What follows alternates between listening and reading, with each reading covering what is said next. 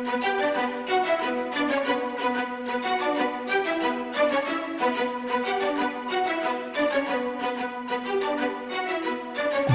Network presents Football Time. Hey, and welcome to Football Time Show, our NFL and review. With us, as always, is Achilles Rain. Week 7 is in the books, and it was an awful week of football. I'm not sure there were 2 entertaining games on the slate this week. I'm probably going to go a little scorched earth in this review and pretty much trash every team in here. But what'd you make of Week 7, Achilles? It wasn't that bad. I mean, there were a couple of games that at least piqued my interest, if not, for just positioning wise as far as division standings go. But yeah, it was a pretty bad week. Yeah, this is someone who had the Red Zone channel on and wasn't subjugated to the Falcons and Dolphins for 3.5 hours. See, that's one of the issues when you have a multiple TV football setup. You tend to get stuck on watching these pretty crappy games, whereas in me, I just turned the big screen on and put on Red Zone and everything was good. Yeah, it wasn't good there either, but at least you missed the... It was better. In-between parts of every one of these games that was highly disastrous, reign of hell, pretty much.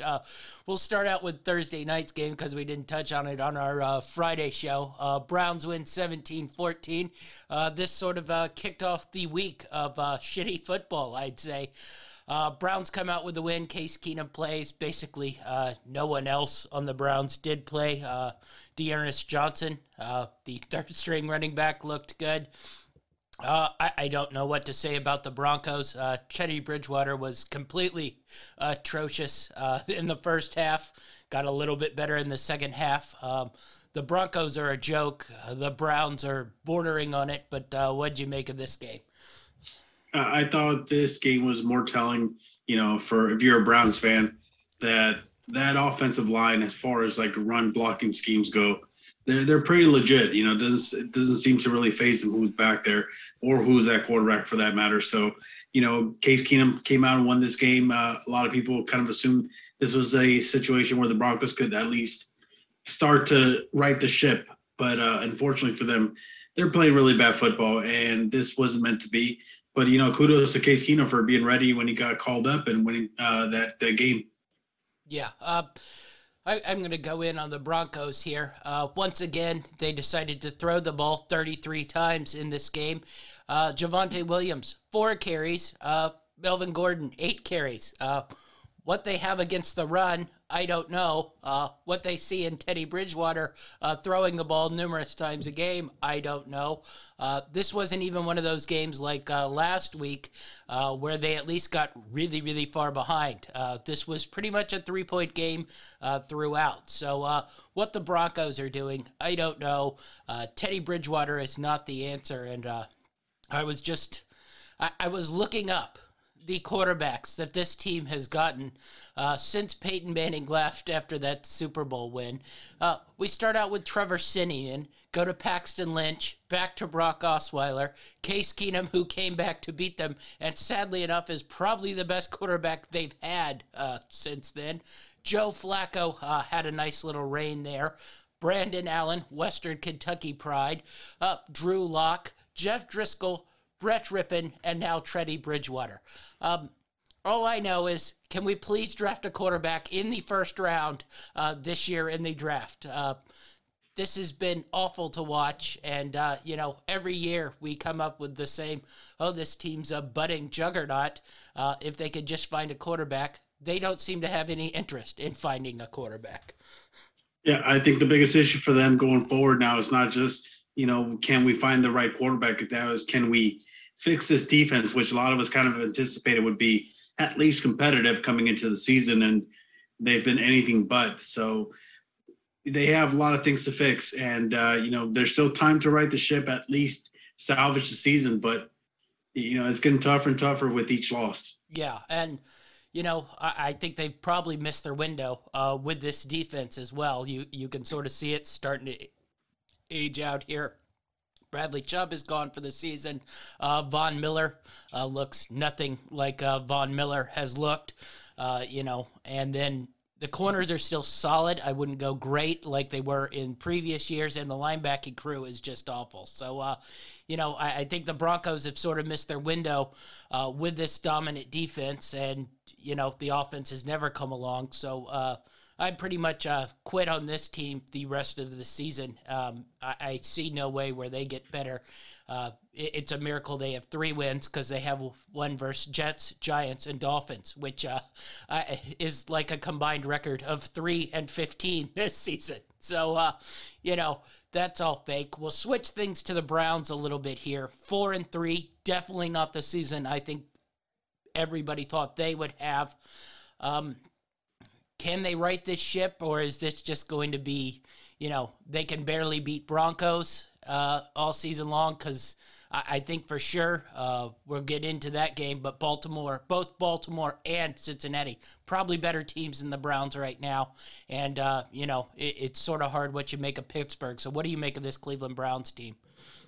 Well, as you mentioned, right now, Cincinnati and Baltimore, maybe even Pittsburgh are probably more complete, better teams as they sit. But that's not to say that, over the rest of the season, they're a better team. I think the Browns have a really good, solid team, and they've got the right fundamentals, to win football, especially that division. They play tough on defense. They focus on running the ball and passing the ball, as an afterthought. And when they do that, that's when they play winning football. That's when they're at their best. It's when they play strong defense, focused on the run game, because they've got all the weapons to really succeed, and not just succeed, but go pretty far. And I think a lot of us felt like they probably would, especially the way they started off the season.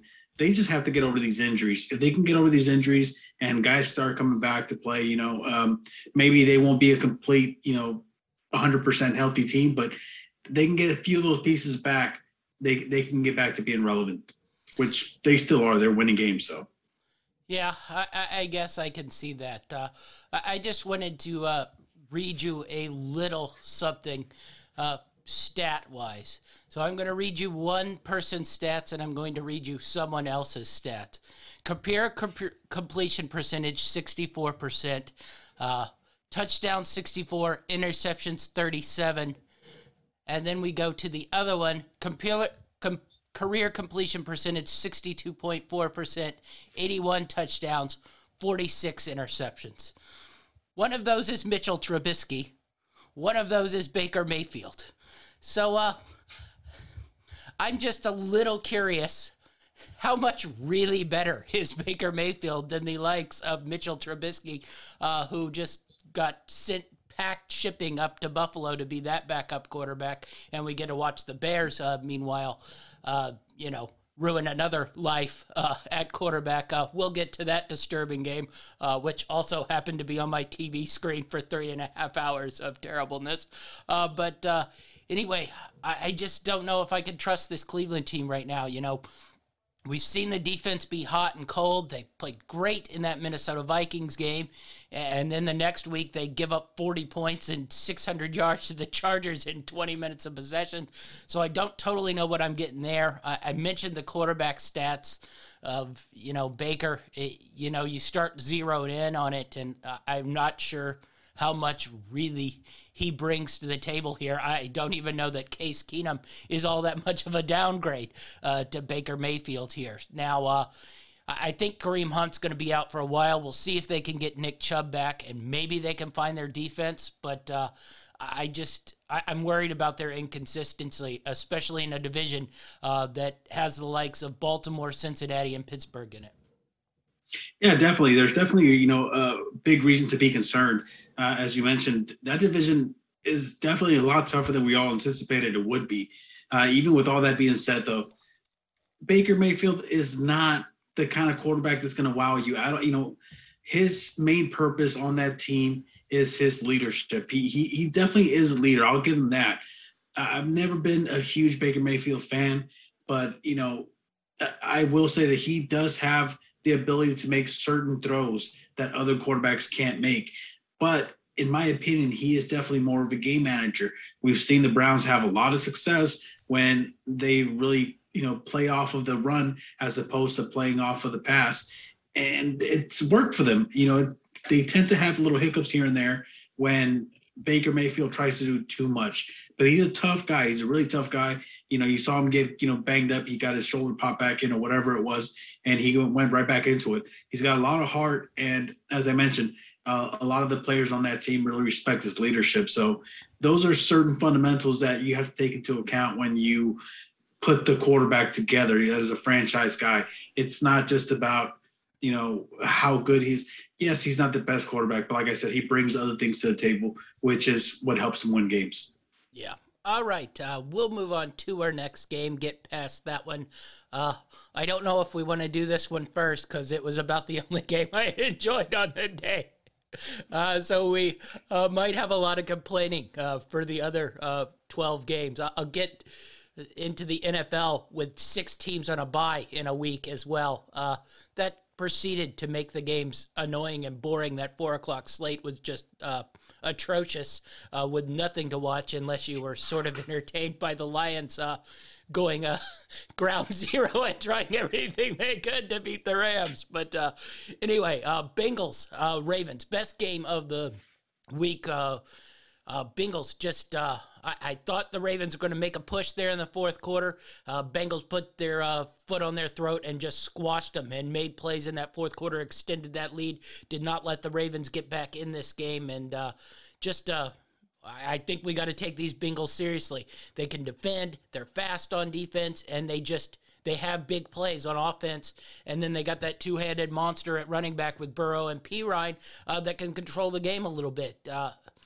I don't think I can say enough good things about these Bengals. Just a good football team right now. Yeah, I mean, we've been talking about them for the last couple of weeks.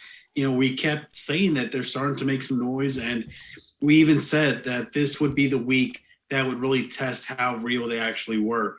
And I got to be honest with you. I thought that this game would be close, but I thought eventually, the Ravens would kind of pull away from them as the skill in quarterback level really started to show itself. And that's exactly the opposite of what happened. It seemed like that Bengals defense, first of all, is legit. They're going to get after people. They can cause a ruckus in the backfield, and they can stay with guys. They got a lot of big, tall, defensive back players who can guard just about anybody. So they're doing a really good job with their defensive scheme. That's first and foremost. Second of all, though, they're making the offense really friendly to Burrow. And Burrow, even though it's his second year, it's really his first year because he got banged up early last year and we didn't get to see his progression. And you see that even though he was banged up, he must have took some time to really study mentally as opposed to just, the physical aspects of the game. Because he stands tall, man. He had pressure in his face on several plays, and he just stood there, took the hit, and made the play. And you really got to respect that. I'm really impressed by the way they're playing, and I think that this upcoming week, if they can dominate the banged up Jets, if they can really make a statement, then this team is legit, and it's somebody you have to worry about going forward, regardless of how young that team is. Yeah. Honestly, right now, I think the AFC is wide open. We'll get to the Chiefs in a little bit. That's going to be Don't spoil it. But I think the Bengals can contend here. Foreign AFC slided things. You got the Bills, you got the Ravens, you got the Bengals. You probably got to throw Tennessee and Indianapolis in there from what we've seen last week. The Chargers are probably in there. Last couple weeks. Yeah, the Chargers are in there, and the Raiders we probably got to throw in there too. Though they've been a little light on the schedule the last couple weeks, but they've shown they can beat up those teams. And so I think the AFC is wide open for any of those teams to sort of seize control. I think we thought this Chiefs thing would last probably a little longer than it has. And it seemed to drop off really quick. So I think the mantle's there for somebody to take it. I don't know if the Bengals are quite ready to do that, but, explosive offense, good defense, that wins football games. Yeah, definitely. I thought that we had 6 teams on a bye, as you mentioned earlier, but even with all that, with the teams that did play, I thought the Bengals were probably the most eye-opening team performance this week. Yeah. Ravens, I don't look down on them. I thought they played pretty well there. The Bengals just made a couple more plays there in that fourth quarter. The tackling on the defensive side of things has been a problem all year long. It showed itself again in this game. They missed the tight end Uzma for a touchdown thanks for that 3-1 player touchdown prop on missing that tackle. And then that Jamar Chase play where he spun out of 4 different guys. Jamar Chase is really, really good, but someone probably should have brought him down there considering he was at a dead stop when he made the spin move. So how concerned are you, the Ravens? I'm not too concerned. I thought they looked, well. It's just the Bengals play better than they did this week. Or are you a little concerned here? I'm really not concerned about the Ravens. The Ravens are going to keep doing what they do. They're going to keep winning games. This is a divisional opponent. I say it pretty much every single week when there's a divisional matchup. Divisional teams know each other better. They play each other constantly season after season after season. And though the players may change, there's something to be said about, playing in their stadium, playing against that team in your stadium, and it becomes a continuity thing. You get used to it. So they tend to know each other a little bit better. But yeah, man, I'm not too concerned. I think the Ravens are going to be okay. This was just, I wouldn't even say a bad performance because they played well. Yeah. They just simply got outplayed in this particular week, and you just got to tip your hat off to the Bengals, man. They took care of business. Yeah. The other thing, Rashad Bateman, the rookie receiver, first game back was last week. Was played pretty solid this week. I thought he played really great, had 6 targets, 3 catches for 80 yards. I thought he looked really, really good. If he can actually get in there and become their number 1 receiver, and maybe if Sammy Watkins ever chooses to return from injury, shocking, Sammy's banged up. Who would have foreseen that one coming? But if you can move Bateman into that number 1 spot and then have Marquise Brown as that, long field stretcher, I think this Ravens offense can get even better. They've already made leaps and bounds, I think, this season in the passing game. So I've been really, really impressed with the way Rashad Bateman has come in and played football. I totally agree. Yeah. All right, so we'll go to our next game, and the long list of terrible football continues. I think we called this one. We didn't take the spread on this one, but the Packers did just enough to win the game and not really seem to put much effort into the game. Meanwhile, Washington, possibly the most disgraceful red zone offense I've seen in my lifetime here, culminated by Tyler Heineke making a dive towards the end zone, coming up a yard short, and then assuming he got in the end zone and making a Lambeau leap like a complete moron, and then today doubling down, saying he thought he got into the end zone, like none of us have cameras that can watch a replay and freeze frame it and see that he was a yard short. But the Packers did what the Packers do. Rodgers was consistent and good, 274, 3 touchdowns, ran the ball not great, but, they didn't really need to, and the Washington football team kept turning the ball over in the red zone. So what did you make of this game? I mean, it went exactly as we thought it would. The Packers would basically outlast the Washington football team, seeing as how they're a much better team. But, with all that being said, I do want to say that something kind of caught my eye, and it had to do with the Packers. Now, it's no reason to be alarmed because they're still winning games. They're still getting the job done. But the Packers are definitely not the same Packers of last season. It seems like it didn't really matter whether they were going up against a really good defense, just an okay defense, a defense that plays schemes well or has good personnel. The Packers were putting up big numbers, big yards, almost on demand. And it seems like this season, things have really slowed down. They started to find a good balance with the run game early on. They seem to have gotten away from that. Now, Aaron Rodgers had a really good game, so there's really no need for it. But a lot of that kind of came towards the second half of the game. And it seemed like it was a lot closer in the first half, which kind of made me concerned a little bit, because if Aaron Rodgers can't have a good game, if they can't get their points on demand as we're used to seeing, will they be okay in the playoffs? I still think they'll be okay, but it's just something that caught my eye, especially just based off how he played last season and how he's playing this season so far. Yeah. I think Bakhtiari, he's supposed to come back in the next couple weeks, probably solidify that line a little better. I look for him to get the running game going. Now, we'll preview this game a little later, but, Thursday would have been a really, really big game. They play the Cardinals Thursday night football, but now their defensive coordinator in COVID protocol, both Lazard and Adams are in COVID protocol, so we probably aren't going to end up with a very entertaining game in that one. So that would have been a great test both for Arizona and for Green Bay, and it doesn't look like we're going to get really a true matchup there on Thursday night football. Yeah, there's definitely a lot of bummers in that matchup, but I still think that they can put together a pretty good show. It really depends on what type of Green Bay team shows up. Because even though we'll get into the Cardinals a little later on, but the Cardinals are showing some signs. They're still really good, but they're showing some signs. Yeah. All right. We'll move on to the next game. The Falcons 30, the Dolphins 28. This game sucked my soul and life. I did end up getting the win, but watching these two teams play football, it breaks my brain pretty much. And what breaks my brain even more is now the Falcons have 3 wins and are 3-3 on the year and are a game outside the playoff picture. And if you look at their schedule, coming up, I'm afraid we're going to have to put Atlanta in the playoff picture. Would I like them to be out of my life for the rest of my life? Yes. But for some reason, that doesn't seem to want to happen.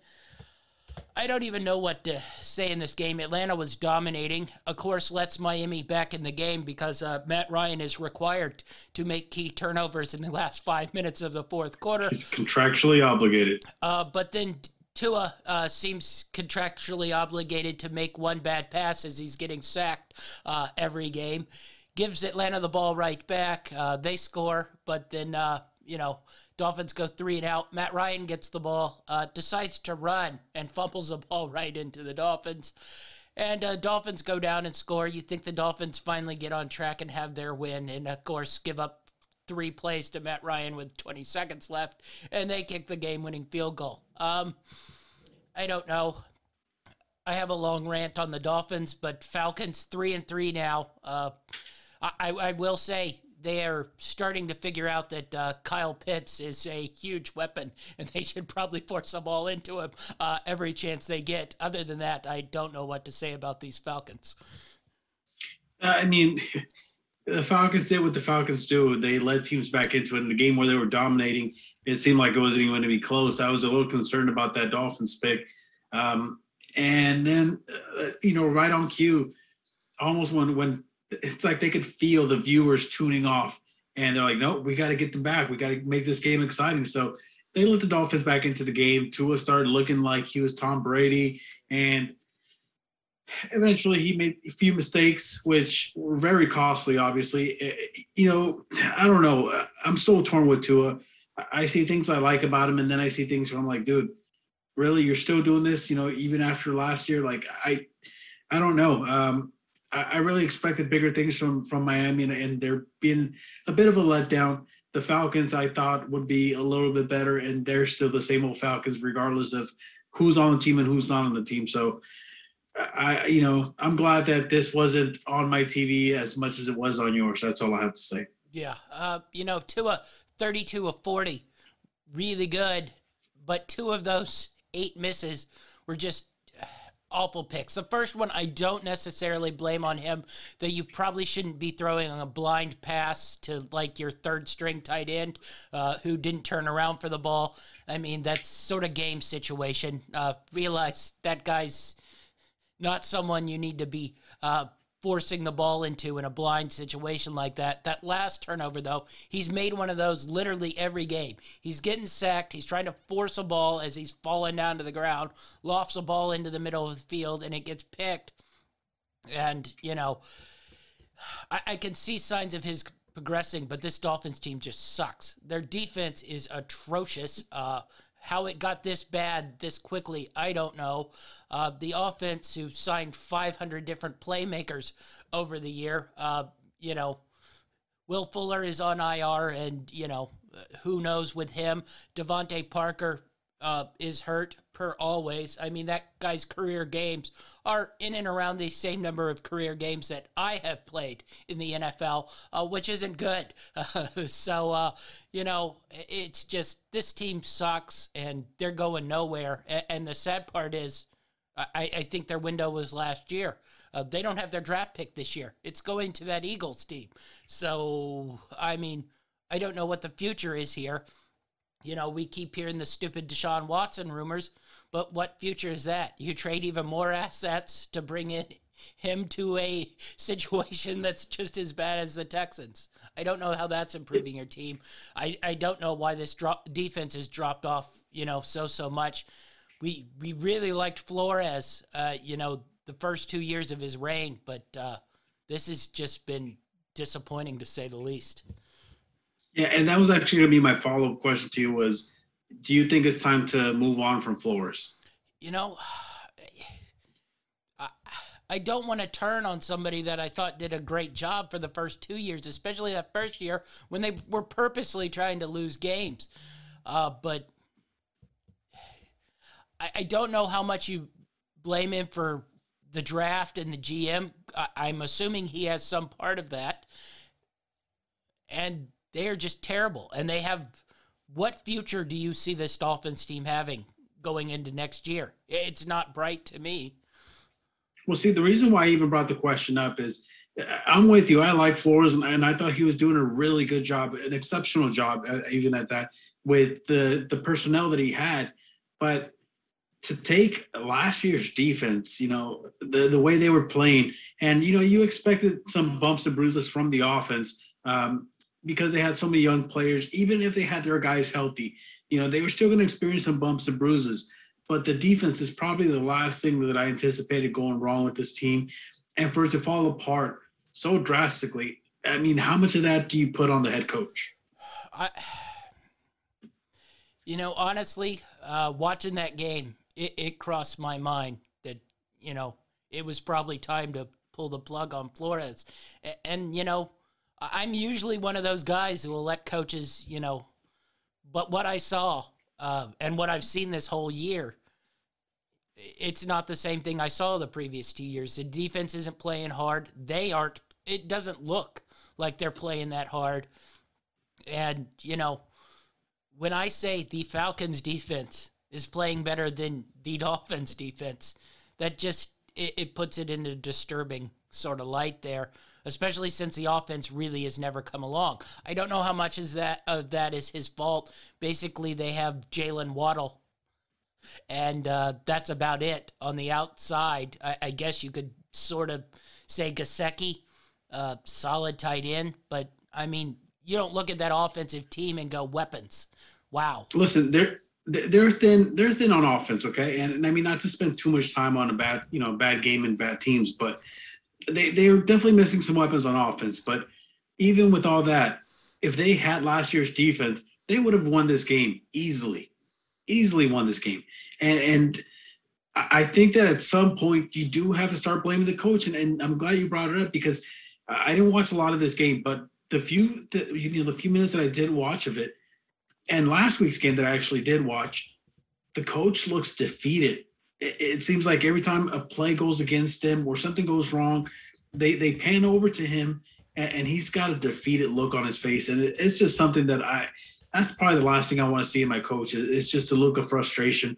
But I understand where it's coming from. It's just, how much of it is your fault, man? So I don't know. I mean, I'd hate to say it, but I think that if things continue to deteriorate at this rate, it's definitely time to move on.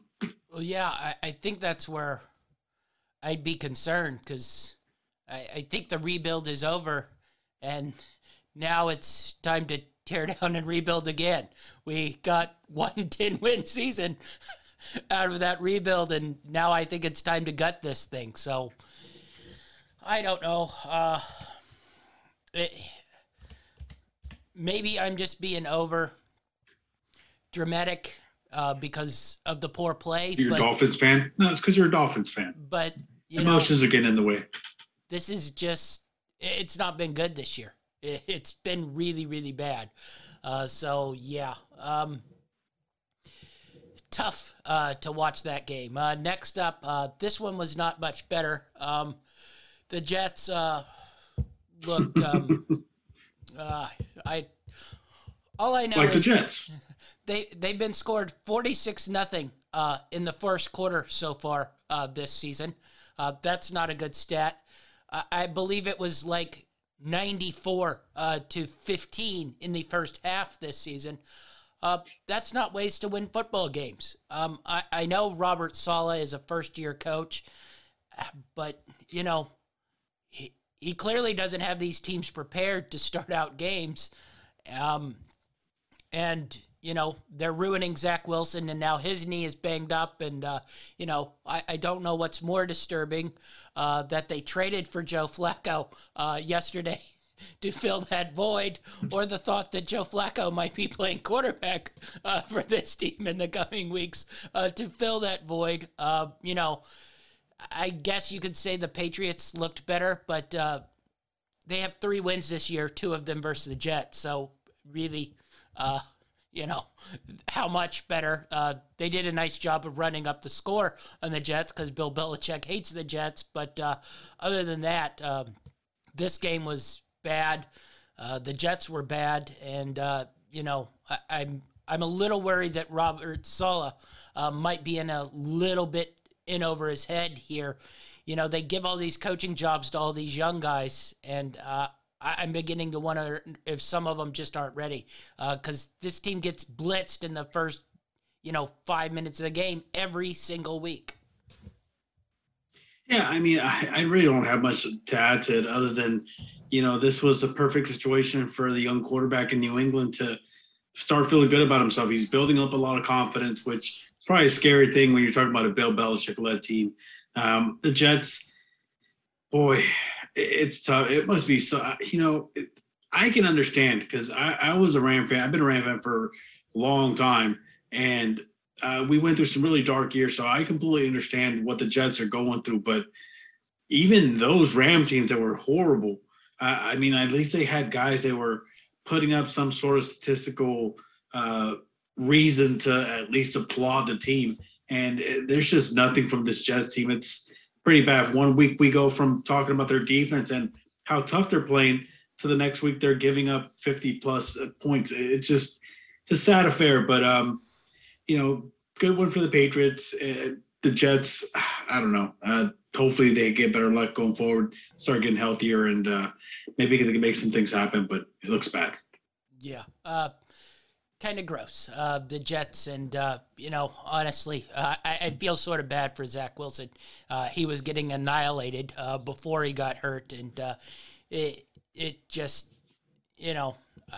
I don't know if he's going to be able to work his way out of that. The only thing is they will probably have another good draft pick.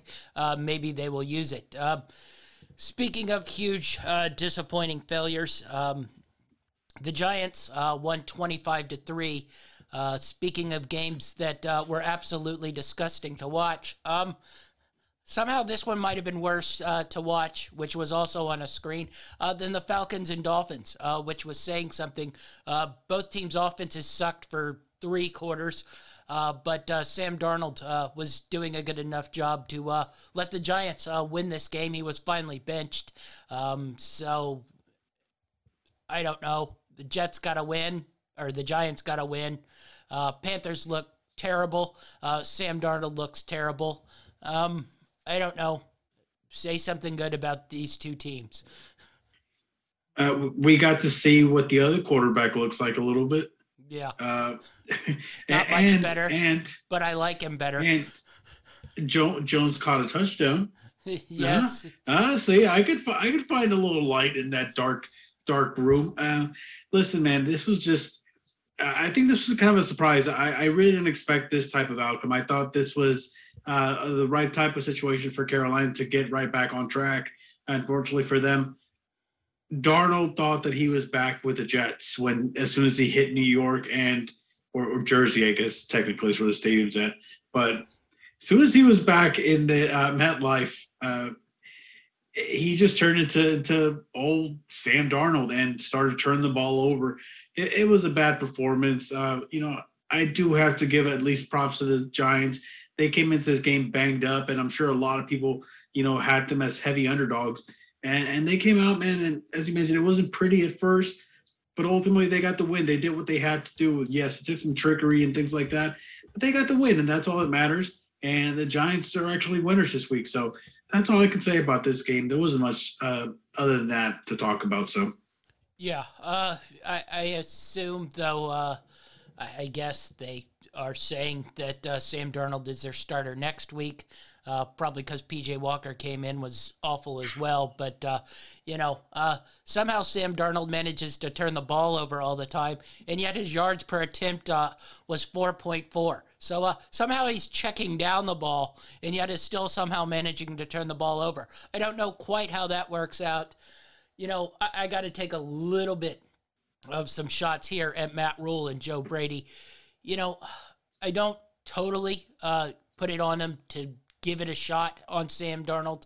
But I think you got to look at how you pretty much made Christian McCaffrey, once again, the end-all, be-all of this offense, knowing last year the sort of injury problems he has. So the second Christian McCaffrey went out, this team looked like a totally different team. So you have all your chips in that one basket. You don't really get a running back that is, I get you can't get a running back like Christian McCaffrey, but you can find a running back that can at least is better than Chuba Hubbard. A fifth-round rookie out of Oklahoma State. It just seems like they were not on the ball there. They were too busy giving up a second-round pick to get Sam Darnold to sort of understand that maybe we need to find either a way to tailor this offense that is not so Christian McCaffrey-centric, or we need to get a running back, someone like Tony Pollard, who spells Ezekiel Elliott, who, if Christian McCaffrey gets hurt like he did, we don't go totally in the tank and are so reliant on Sam Darnold to carry our offense. Because once again, I thought for 3 quarters this Carolina Panthers defense kept them right in the game. But what are they going to do when they go 3 and out, turnover? So, this is a little bit on the coaching staff and offensive coordinators as well for being so reliant on Christian McCaffrey. Yeah, I mean, it was just a bad game. And obviously the Giants did enough to pull off this win, but I don't think anybody was really happy about the performance overall. I think you just kind of, toss this one out and move forward, and hopefully have a better week coming up, because can't get much worse. Yeah. I will say I'm not big on the Dolphins trading for Deshaun Watson, but if I was Carolina, that would be one I'd give a shot to. Your defense is already there. You have, weapons on the outside on offense and Moore and Anderson. Theoretically, you have Christian McCaffrey at some point returning, though, that's vague. You're probably going to be in and around 500, so your first-round pick probably will be, towards the back teens. So it won't be the worst thing in the world to give that up. I'd be a little bit more aggressive if I was the Panthers going after Deshaun Watson, and if he can't play this year, you just chalk this up to a, sort of lost season. See if McCaffrey comes back. See if, you can get things rolling towards the back end of the season if Watson isn't allowed to play. Yeah, it's an interesting idea. All right, we'll move on to the next one, the Chiefs and the Tennessee Titans. I'm going to break out a fun little thing we had last year, the Dunzo list. You know who's making the Dunzo list? Patrick. The Kansas City Chiefs are making the Dunzo list. This team is literally the worst defense I have seen in the NFL in a very, very long time. Their offensive line can't block, and they have some of the stupidest sloppy turnovers I have ever seen from a football team. And this, it's just bleeding over from last season where they just could flip the switch and boom, turbojets go. They're trying to flip the switch. Turbojets aren't going, and they're getting rolled. And, honestly, if you were a betting person, I bet for the Chiefs not to make the playoffs this year from what I've seen so far.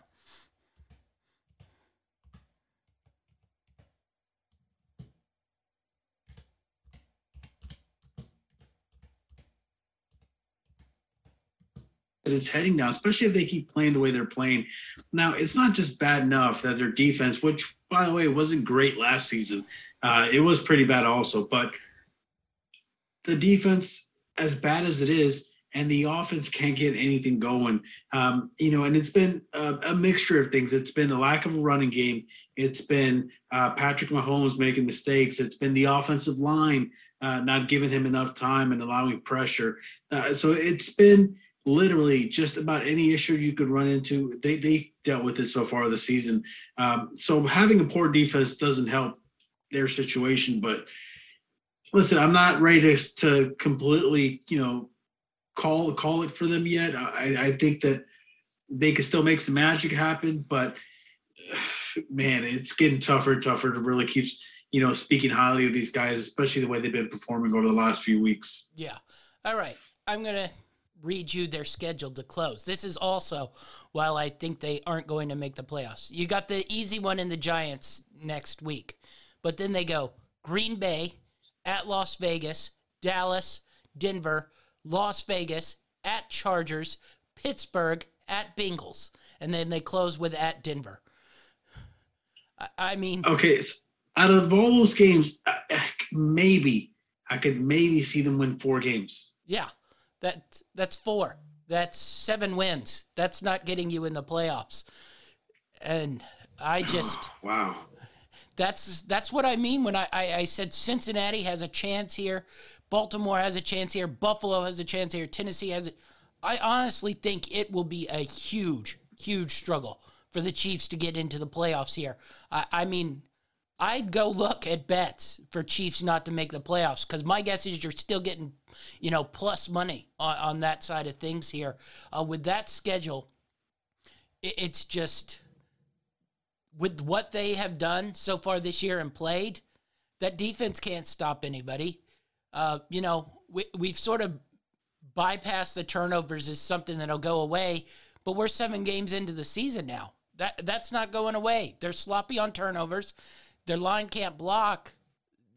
If this was just a football team without names and you just watched it and you go, they can't block, they turn the ball over, they play bad defense, you go, this isn't a good football team. And they just aren't a good football team here. Yeah, I tried to look it up really quick. I couldn't find the current odds on it, but as of August 24th, the Chiefs were at plus 650 to miss the playoffs, minus 1,000 to make the playoffs. Yeah. So there was some value there if for anyone who saw this coming. But again, I'm not trying to write them off just yet. It's going to take them completely turning this around in order for them to, ease their way into the playoffs. But it's not going to be easy, even if they do make it in. And if they do make it in and it's a struggle, how much, does everything they put into trying to win these games take out of them in the playoffs? There's just too many question marks. I'm definitely concerned if I'm a Chiefs fan. It's definitely something you're at least weary about. But boy, man, I can't say enough about this how bad this offense has been playing the last couple of weeks. It's playing just as bad as the defense. Yeah, and you don't factor it in, but theoretically, if Dee Ford doesn't jump off sides in that overtime, they make the Super Bowl 3 straight times. You don't know sort of what that's taken out of them. The only other team to do that sort of thing was the Bills in the mid-'90s, and they basically then went the next 30 years and didn't make the playoffs at all. So, I think Patrick Mahomes is young enough for that not to quite happen. Jim Kelly was sort of on his last legs there. But, you think of it like the NBA, where teams, make those playoff runs over and over and over, and it just grinds on them. And I think those 3 runs in the AFC these last 3 years might have taken a bit of grind on them. And I just think sloppiness has taken over, and they think they can flip that switch, and it's just not there right now. Listen, we're talking about the Titans and Chiefs here, and we literally focused all of our time on the segment on just the Chiefs. I think we do have to give at least a little bit of props to the Tennessee Titans, man. As much as we talk smack about them, they've come out back-to-back weeks and won some big games. So my hat's off to them, even though I didn't want to bow down to the dynamite and his gloating. But they've been playing well, man, and hopefully they can keep this up. If they can, then they're going to be a dangerous team to face off against. Yeah, I put them right in that I don't think I put them right in the top tier, but I put them in that mix that they can, if things break right, they can make a move. Really, really big game this week at Indianapolis. Probably, if they can beat that, they probably run away with this division pretty easy since they, already played the Colts earlier. I don't know what the I'll take a shot at the end of the schedule makers schedule Indianapolis and Tennessee twice in the first 8 weeks of the season. These two teams were always going to be the two fighting for the top of that division. Yeah, I don't understand why this wouldn't be, week 17. But I'm glad the two will get matchups versus Houston and Jacksonville towards the end of that. Those will be important games. Oh, I'm sure they will be. Nail biters. All right, next up, Lions-Rams. This wasn't an awful game. It was pretty entertaining. The Rams, the Lions really, really played hard. It would have been nice for that to show up last week. We could have used the Lions playing hard, but I guess they were saving up for this week, trying to get this win. I don't know if I've seen an onside kick and a fake punt in back-to-back possessions in probably since Pee Wee football. But anyway, Rams came out on top. They looked all right. Still a little loose, I think, on the defensive side of the football, but overall, good win. I don't know who the Rams schedule makers are, but they go to the Texans this week. So nice little trio there of Giants, Lions, Texans to bulk up that win percentage. Yeah, I won't say too much about this game, especially being a Ram fan. A little disappointing in the way they came out, but you got to give it to the Lions, man. You said you can't remember the last time it happened. I can remember the last time it happened because I remember the Rams doing this a few years back. Listen, the Lions were going to try their best to win in every facet of the game. They played a really good game, and with everything going their way and them playing a really good game, it's still, the talent level showed up at the end. That's the real reason the Rams won that game. It wasn't because they played better, because they didn't. It wasn't because they made more plays, because they didn't. It was because they have more talent. And that's really what it came down to. I didn't expect anything less. I'm glad I didn't take the spread in this one like I did last week, because last week they covered. This week it got a little close there. But, overall, they got the win. Good effort by the Lions, and, hopefully Jared Goff has success going forward. Yeah. All right. We'll move past this game. Next one wasn't much better. Raiders won 33-22. That score is being kind to the Eagles. They got 15 points in the last 8 minutes of the game to pretend like this one is close, which I think is the Eagles' motto this year. Get blown out for 3 quarters, score a couple cheap touchdowns in the last 8 minutes and make it look closer than it was.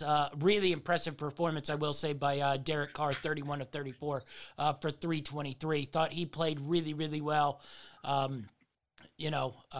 Just good Raiders again, especially considering Darren Waller was out of this game. So what'd you make of this game here? This one wasn't a great game, but I thought the Raiders played well once again. Yeah, I was a little concerned when I found out that Waller wasn't going to be playing, because I thought it was really going to limit the ability of Derek Carr to spread the field. And then in turn, it would really limit the ability of the running backs to find holes with, the defense kind of coming down on the box. And It actually went the complete opposite way. The Raiders came out and they were very aggressive. They were efficient and they made plays, man. And I listen. I know the Raiders are a good team, but part of me felt that there was maybe a 1 week gap where they would play well once they kind of hoorah together, and then they would start a downfall trend. But if anything, it seems like they're going to try and continue to play the way they've been playing, the way they started off the season. And if they can do that, man, this Raiders team was playing really good, and they've looked good over the last 2 weeks. So I think that hopefully they can keep this going, to keep momentum going, and keep winning more games, because right now they're in a tight race in that division. Yeah. I like when the Raiders are good. It's fun. Eagles, much the same. Not very good defensively. Not that great offensively. There's some sort of fake stats in there that make it look better than it was. But if you watch this game, you saw the Eagles couldn't do anything on offense till that last, handful of minutes. I think they're just in full tank mode. They have their first-round pick. Like I mentioned, they have the Dolphins' first-round pick, which at this point is trending towards the top 2 or 1, and their pick is trending towards the top 2 or 1. They also have the Colts' first-round pick. So really overall, their season probably begins at the draft coming up. Anything on the Eagles, really? No, I mean, I guess good effort to not give up completely as the game basically coming to an end. But yeah, I mean, I got nothing really to say about the Eagles other than they put up a good effort. They didn't give up. They put up some points. They look decent. Yeah. All right. Next one. Not much. Cardinals 31, Texans 5. This was a little bit of a game for a quarter till the Cardinals decided to start, fooling around and easily gashing the Texans' poor defense. Davis Mills continues to be poor. I don't know. I guess good game by the Cardinals, but this really wasn't the game to judge anything on. It was going to be Thursday, but I don't. Once again, this season is just breaking for the Cardinals quite nicely. You get all hyped up, you look ahead, you got that Thursday game versus Green Bay, and then you sort of get home Monday, and it's like, defensive coordinator out with COVID, Davante Adams out with COVID, Allen Lazard out with COVID, and you're like, this game got much, much worse. So what'd you make of the Cardinals here? Listen, the Cardinals, okay. We've said it several times. They're a good team. They've got a lot of really good players. They have a lot of talent at every skill position on that team, but they've also caught a lot of good roles for them. As you mentioned, they have this Green Bay game coming up, which is probably their toughest game over the last few weeks, and they have no Davante Adams. They don't have their defensive coordinator, no Lazard. As you mentioned, everything's just kind of falling into place for them. And I had to think that at some point, either that is a positive or a negative. It can work two ways. It can make these guys feel like, you know what? Things are falling into place for us. This is our season. It's meant to be. And it just kind of builds up that confidence. Or it could be one of those situations where you haven't faced any adversity, and the moment you do, you crumble. And I kind of feel like that's more the way I'm leaning. I hope it's not, because I want the NFC West to be as competitive as possible. It makes for a more fun, watching experience, especially if you're a fan of that division. But they really just haven't had a lot of competition. Even when they played the Rams, they kind of spanked the Rams. So they've been pretty dominant so far, and it's hard to really fault them. It's not their fault that things just happen to be working out for them. But I can't wait to see them play a really good team, so I have at least a good barometer of how good they really are. Yeah. Let me just ask you, NFC side of things, how many teams would you put over the Cardinals that you think would go to the Super Bowl before them? If I had to pick, I would probably say 3, maybe. 3? Tampa Bay, maybe Green Bay, and probably the Rams. Yep. From experience. Yeah. No, that's about where I sit. Tampa Bay's definitely on there. Rams definitely on there. And then, Green Bay's probably, the Hex.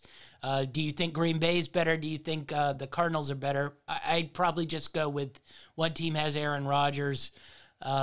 Maybe it plays out like where they play. Like if Arizona has to go into Green Bay, I'd probably definitely favor Green Bay more, whereas I don't know if Green Bay going into Arizona is, that much of a home field advantage where I really think the home field advantage would lie with Green Bay. So maybe there. Cowboys, would you... I'm curious where you put them ahead of, Cardinals, Cowboys.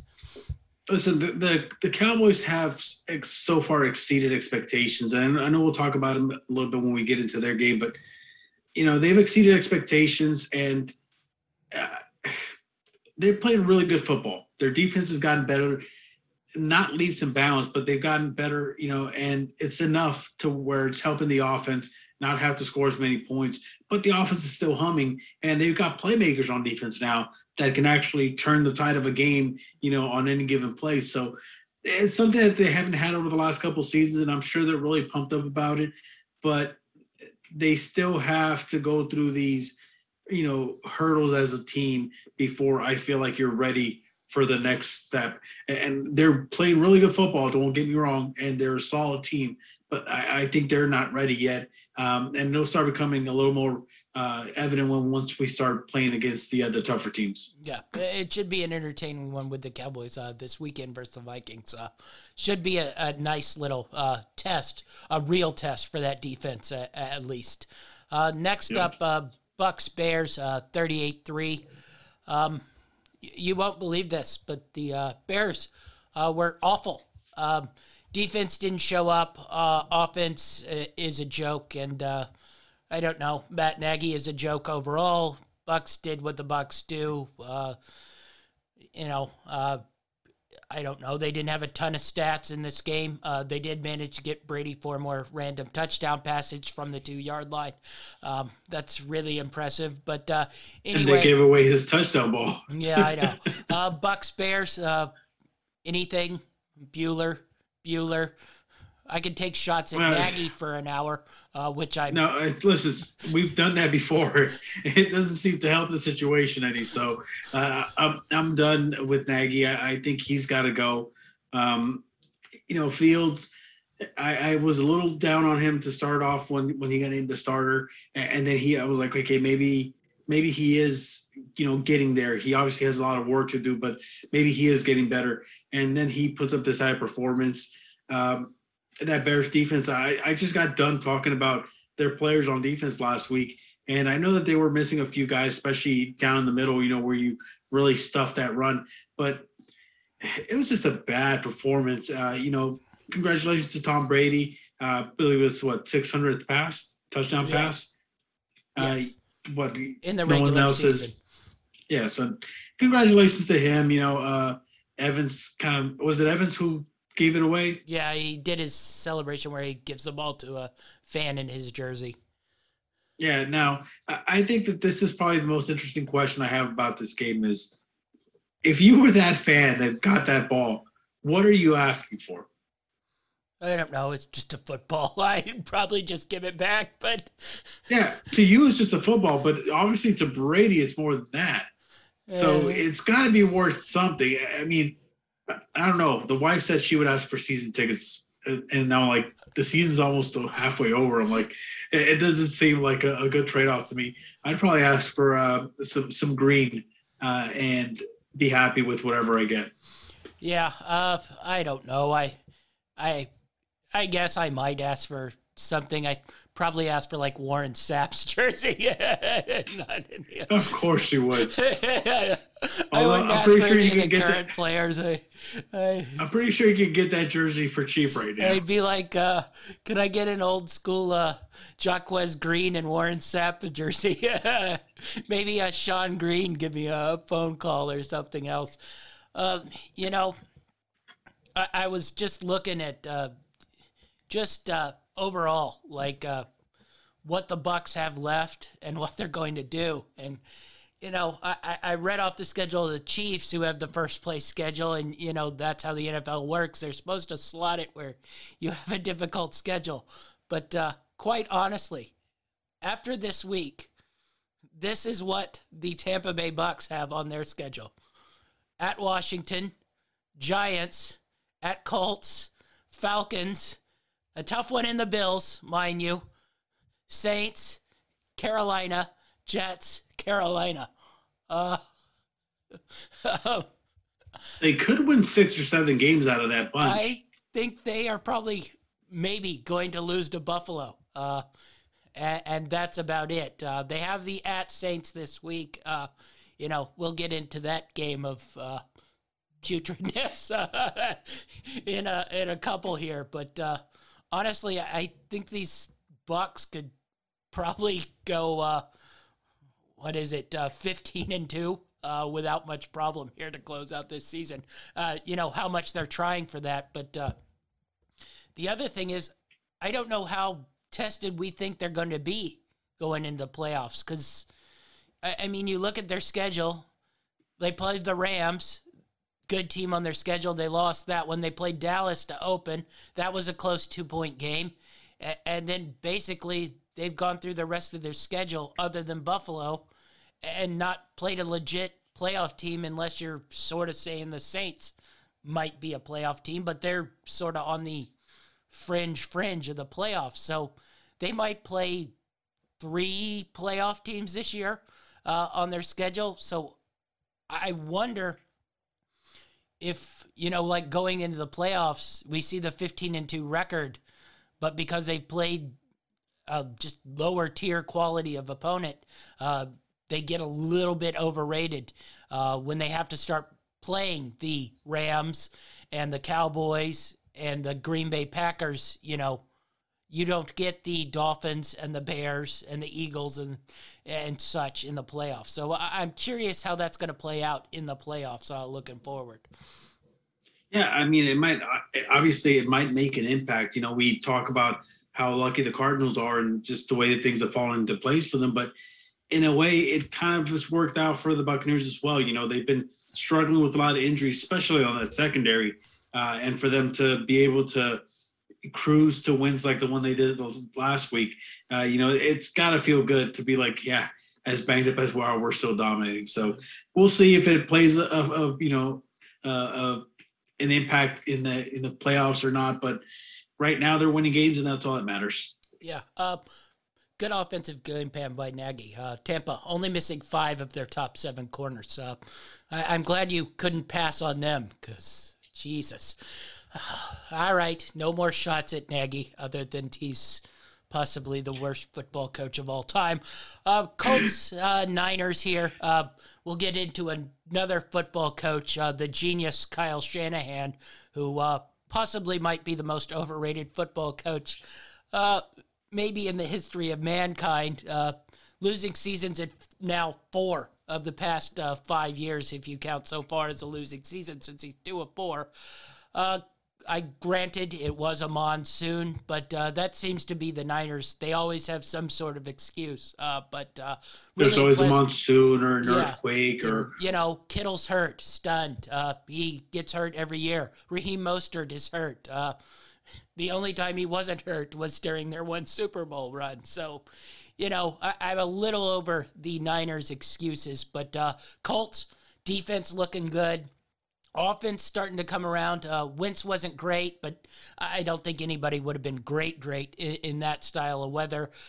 Jonathan Taylor, that running game starting to maul people. I'm getting more and more in love with these Colts here. I think we both thought they're going to start slow, but at this point we thought the Colts might come around and be able to put on a run here. Yeah, I actually mentioned it in our pick show. I thought that this Colts team had played a lot better, over the last few weeks. They really found their identity. Wentz had really figured out that, listen, it's not really for me to make big plays. I can rely on my running backs. I can rely on my running game. And not just that, I can dump it off to these guys. I don't have to go for a big play.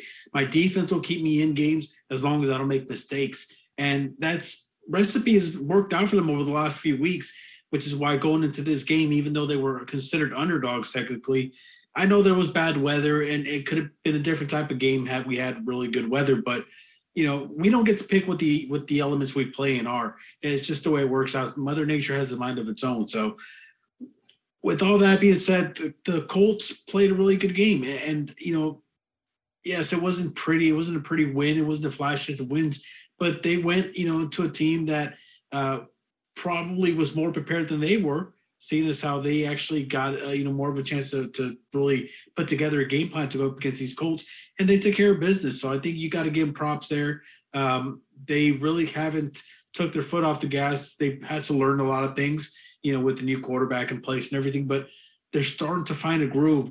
And if they can find that groove and get close to what they played like last season, then I think this is going to be a scary team. And, the Titans are sitting pretty at first, but listen, the Colts are starting to make some noise. So I wouldn't start to rest on my laurels just yet. I think that you got to stay competitive because it might be a dogfight towards the end. Yeah.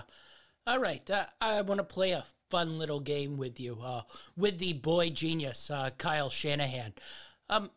Let's just go into coach's winning percentage. You tell me if this coach had a better or worse winning percentage than Kyle Shanahan.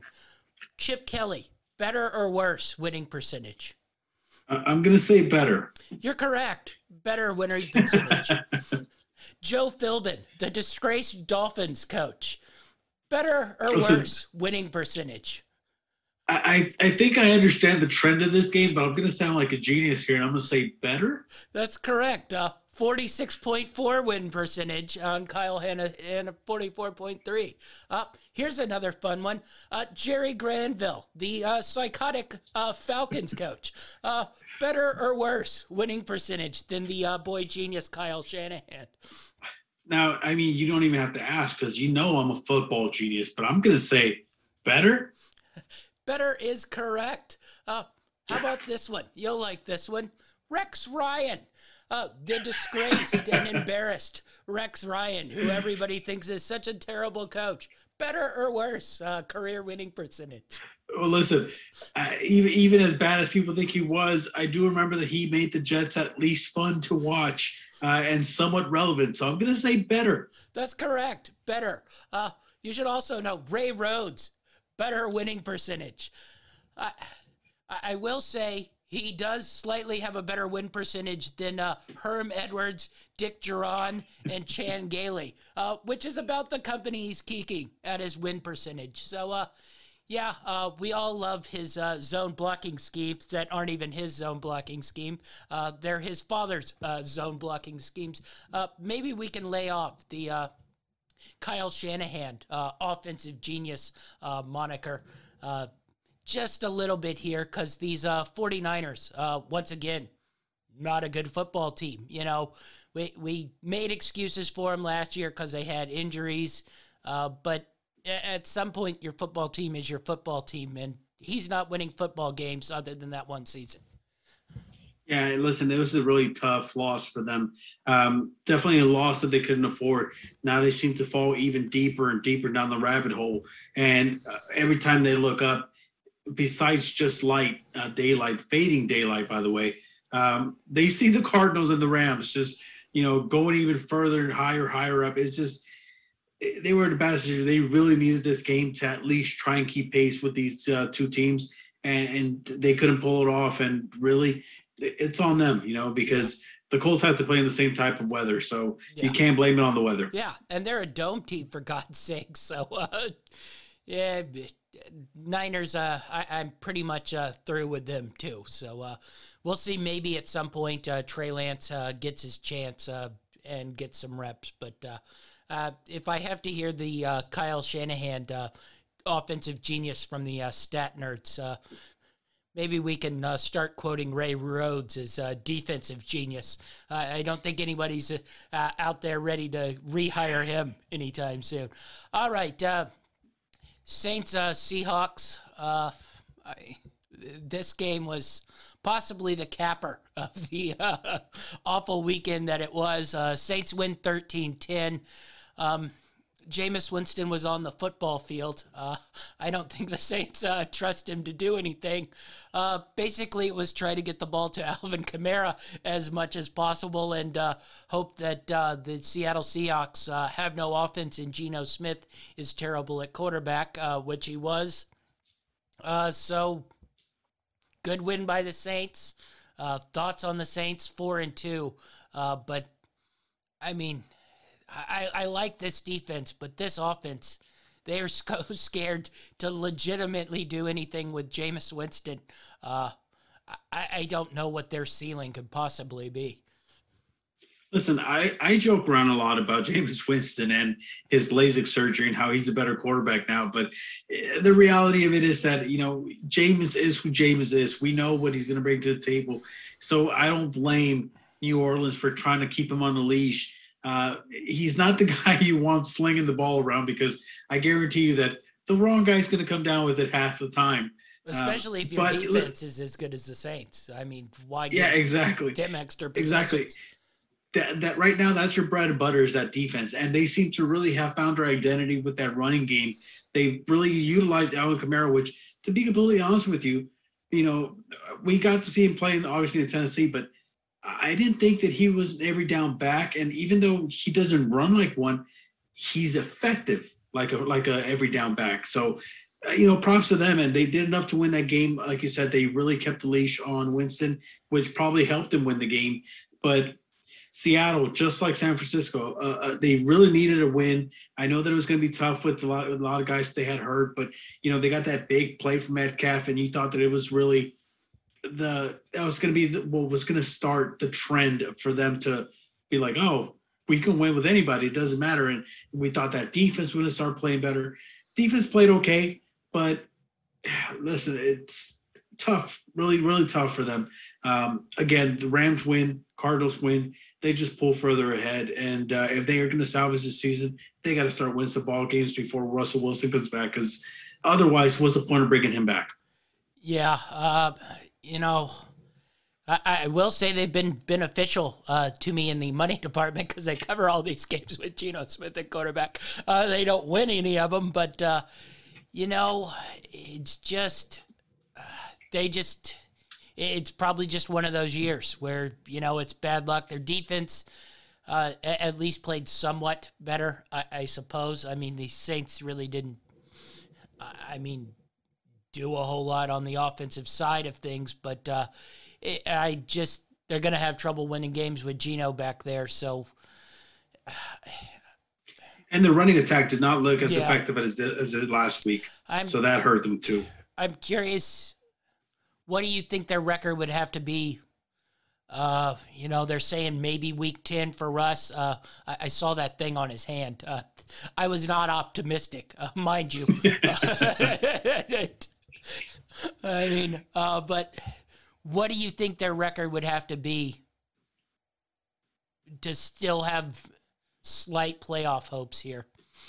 When do they assume when do they predict he'll be back? They said maybe week 10, but like I said, he still had a full cast covering his whole hand, so. Let's just say he comes back week 10. In order for them to at least become threats, for a playoff spot or a wild card spot, they have to win their next 3 games. I don't think you can go into Russell Wilson week 10 coming back from injury and you're under 500.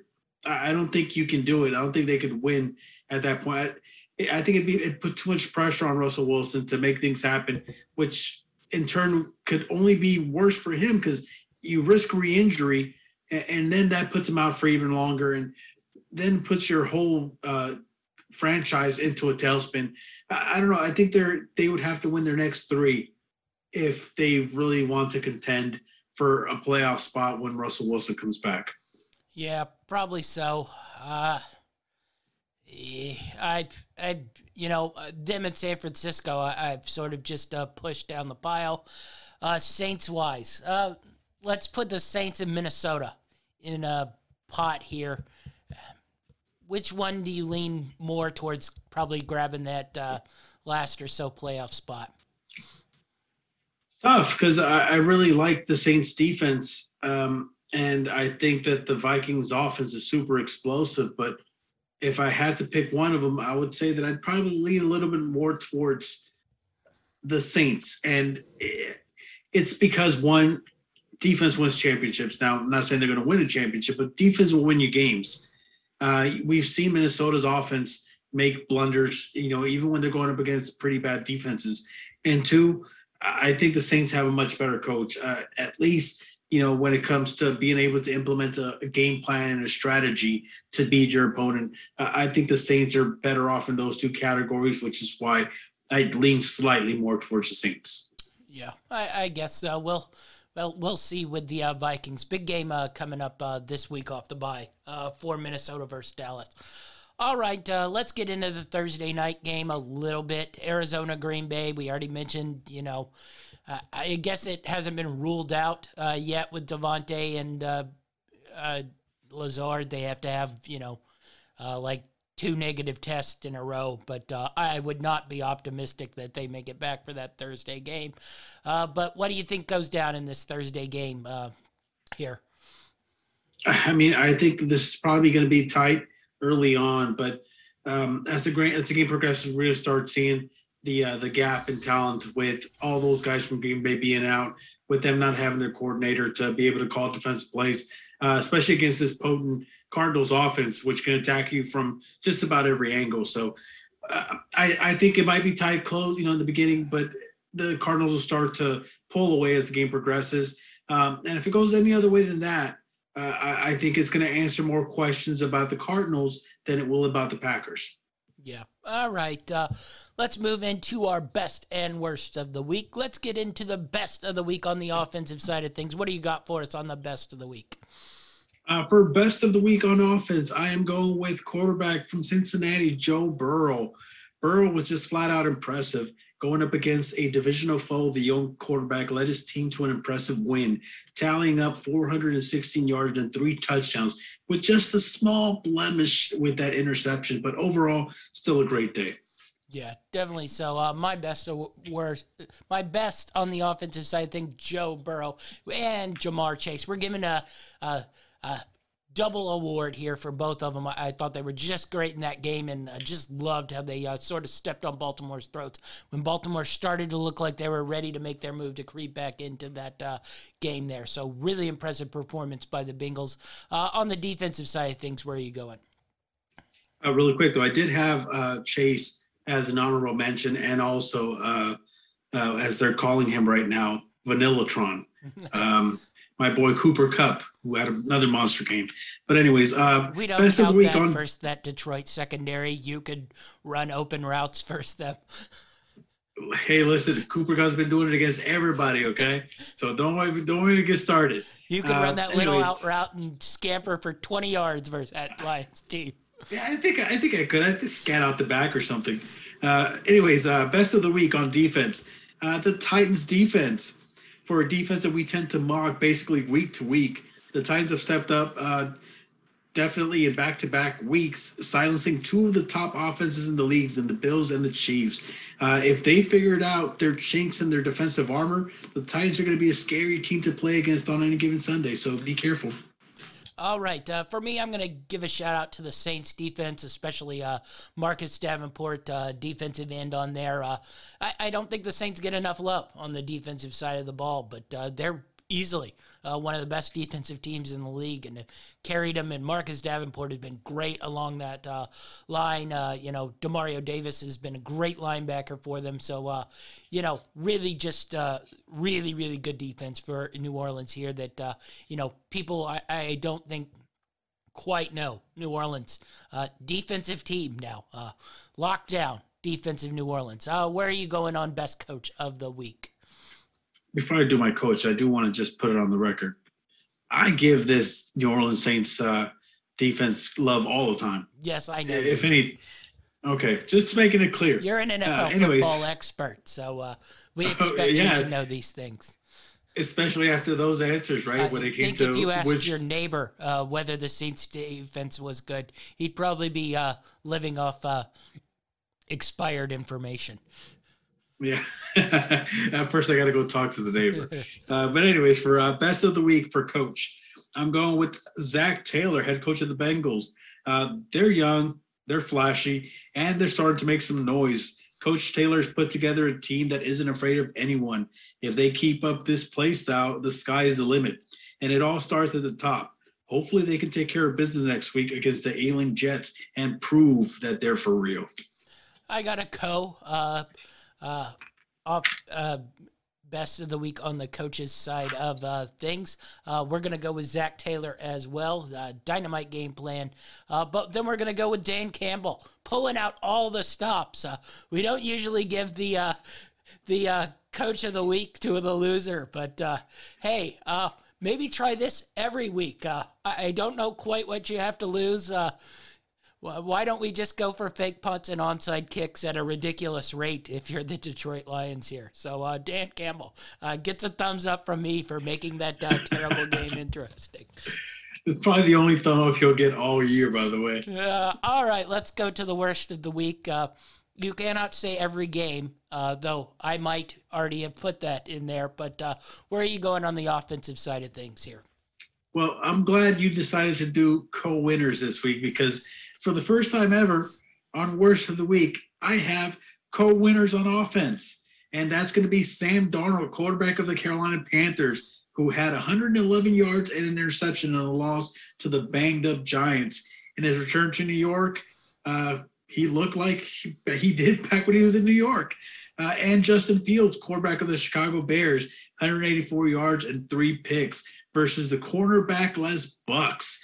But what bothers me the most about Fields isn't so much his numbers, but it was his demeanor. They showed him during the game after they're basically done at that point, but they showed him on the bench and he was moping.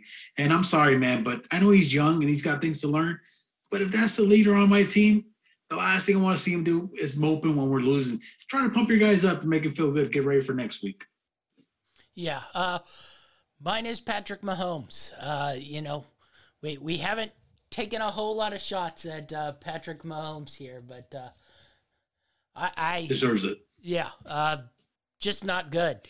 Sloppy with the football once again. I get some of the turnovers aren't his fault, but I just think he's the one leading. So the sloppiness starts and begins with him. So Patrick Mahomes on that side of things. All right, on the defensive side of things, where are we going? For Worst of the Week on defense, this was kind of a shock to me. It's usually a defense that we talk highly of, and they looked horrendous versus the banged-up Giants squad. They gave up over 200 through the air and over 100 on the ground, and they even allowed a half-concussed quarterback to catch a touchdown. So Panthers, Worst of the Week on defense. Yeah, good call. I'm going to go with the Chicago Bears. After playing really good on defense the week before, just terrible on defense this week. Roquan Smith was awful. Ogletree was awful. Khalil Mack was terrible. Basically everybody on the team, but I'll signal out the stars who are all really, really bad. So Chicago Bears, Mack, Smith, Ogletree, just really, really poor on that side of the ball. And, I get it. The Bears offense sucks. Your coach is a horrendous embarrassment to life. But anyway, disappointing from the Bears. All right. How about coach for you? Let's see. For Worst Coach of the Week, this is another first for me. I'm going with the Joe, the special teams coach for the Rams. Maybe it's because I miss Coach Bones. Or because, every person in the world knew that the Lions had this game circled in their calendar and they were going to be desperate. They were going to try everything they could to try and get an edge in this game. And they did. And I can forgive, an error on special teams, a mistake, but to get fooled, not once, not twice, 3 times. Yeah, I think that's a little too much. You should have anticipated that they were going to have some trickery up their sleeves. So for that reason, Joe, sorry, man, Worst of the Week. All right. For Worst of the Week on the coach's side of things, I got a list here. We're going to start out with Brian Flores, who led that disgraceful Miami game. Then we're going to Matt Rule. Then we're going to do a slight nod to Andy Reid, who's overseen this sloppiness this year.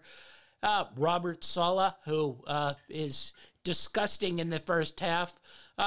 And that being said, I couldn't go without, a little Matt Nagy in there. And then sprinkle in overall, the sort of cherry on top, the boy genius, Kyle Shanahan, who doesn't win football games, but somehow is a genius at football. So we got a long list of worst of the week on the coach's side of things for me.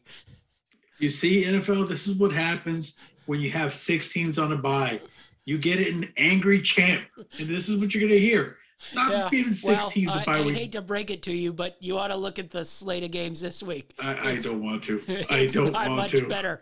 So it could be a 2-week breathing fire of fury here as I watch bad football games. I'm looking forward to it. I didn't even have a bad gambling weekend, which makes it all the more disappointing how bad the football was, because I was sort of up on the gambling and just down on watching bad football. All right, that's our show for the week. Be sure to like and subscribe to not miss any of our shows. We'll be back with Dynamite David on Thursday. Achilles Rain will join us on Friday for our picks and preview show. Where can we find you, Achilles? As always, you can find me on Twitter. That dude Achilles is TD Achilles. All right, that's our show, and we're out.